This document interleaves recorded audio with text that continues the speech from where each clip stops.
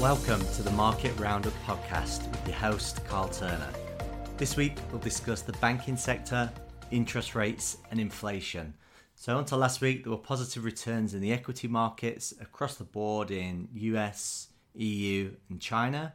So with all the bad news in the banking sector, why were equity markets generally positive? Well, there are two main reasons. The first reason global equity markets were generally positive last week was due to interest rates. So last week, the US Fed and the UK Bank of England both increased interest rates by 0.25%. The comments coming out of the US Fed were quite interesting. They signalled that interest rates could potentially be paused or potentially drop by the end of the summer. So because there's a feeling that interest rates will fall, especially with the current banking system uncertainty, it's good for equity markets in general. Lower interest rates mean lower costs for borrowing and potentially higher profits for companies. So markets are looking 6 to 9 months in front and predicting that interest rates will drop, so company earnings will improve, so share prices have actually risen. Second reason for equity markets to be positive over the last week was the markets feel that the banking sector issues aren't systematic. So what does that mean? It means the problems with SVB, Credit Suisse, and others like Deutsche Bank aren't the same throughout the whole banking sector, and they're contained to certain banks. So this is shown with the credit spreads not rising so steeply. So the credit market, they're not worried or panicking with the current banking issues.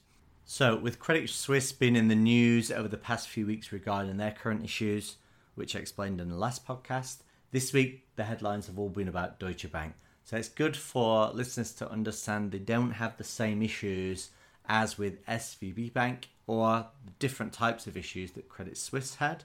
So the analysts and experts feel that Deutsche Bank, they'll be fine. They've got a lot more diverse client base than Credit Suisse, and also they are profitable over the last couple of years. So with both interest rates looking like they'll fall in the US, especially in the near future, and the banking crisis not looking as severe as first thought, markets reacted positively.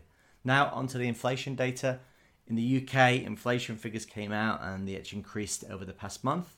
Didn't really affect markets too much as the overall trend is downwards. The other issues with the UK is generally the food prices and food shortages and import issues from the EU. And other inflation news to watch out for over the next week will be on Friday when the EU and US inflation data will be released. It will give us a good understanding if inflation is continuing to fall.